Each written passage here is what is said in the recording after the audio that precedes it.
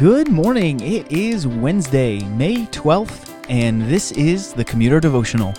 My name is Chuck, and I'm so glad that you have decided to join us today as we seek to engage our God in Scripture and prayer before the busyness of our day begins. Every day, Monday through Friday, we gather together, trying our best to start our day on the right foot. And by that we mean in the Word of God. Our days are busy. They get away from us so quickly. And if we don't start our day the right way in God's Word, there's a good chance that we're just not going to do it. So the Commuter Devotional exists to help you form a habit of daily time in God's Word, engaging Him in the pages of Scripture and through prayer. So let's do that now together. Let me read our passage for us. I will pray, and then we will dive right into it.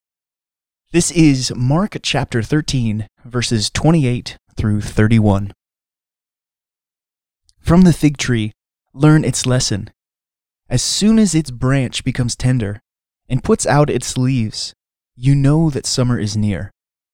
So also, when you see these things taking place, you know that He is near, at the very gates. Truly I say to you, this generation will not pass away until all these things take place. Heaven and earth will pass away, but my words will not pass away. Let's pray together. Lord, in a passage that requires a lot of interpretation, Lord, we ask for your Spirit to move in us and help us think through these clearly. God, give us practical applications from your word today. In your Son's name, amen. Well, Jesus sure likes to use the fig tree as a parabolic example, doesn't he? We saw it just a few chapters ago, and now in our passage today, he uses the fig tree once again to further illustrate the point he's been making in all of chapter 13. He says, "Look, disciples, when the fig tree starts to bear leaves, you know that summer is near." And so if you start to see all of these things that I've been describing throughout chapter 13, then you know that He is near, at the very gates. And of course, by He means Himself, the Son of Man, who will come in power and glory with all His angels to gather the elect from the four winds and from the ends of the earth and to the ends of heaven. Jesus has been giving us imperatives all through chapter 13, and the one we've seen over and over again is, be on guard, be alert, do not be surprised. The warning signs are there, so that when the Son of Man is at the very gates of heaven, we know it's about to come. We know what is going to happen next. Verse 30 says, "Truly I say to you, this generation will not pass away until all these things take place." In all of chapter 13, this has got to be the most difficult passage to interpret. When I say, and I have been saying all for chapter 13, that we're not going to go into the different avenues of thought, I pretty much had this verse in mind.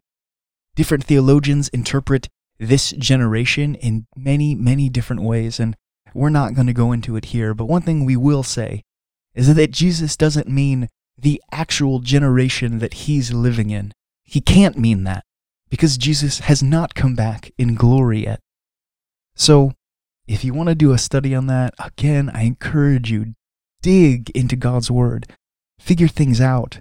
Bang your head against the text until the Lord reveals by His Spirit some truth to you.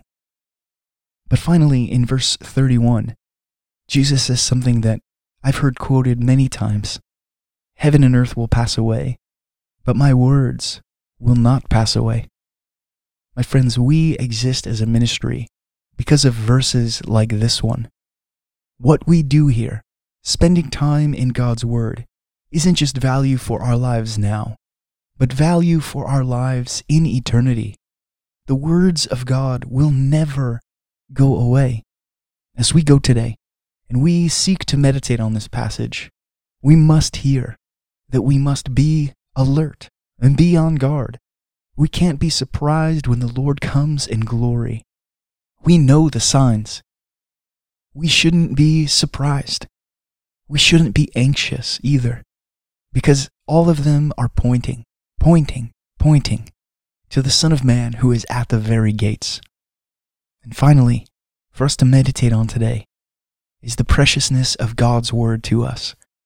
Never, ever will the words of our Lord pass away. They stand for eternity. What a treasure. Let me close us in prayer today. Our God in heaven, as we get through the middle of our week now, with you by our side, with the sword of truth in our hand, your word, God, we enjoy passages like this one.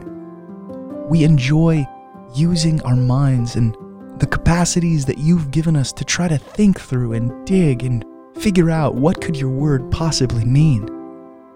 Lord, it shapes us, it sharpens us, it makes us tools and instruments for you to use for your glory.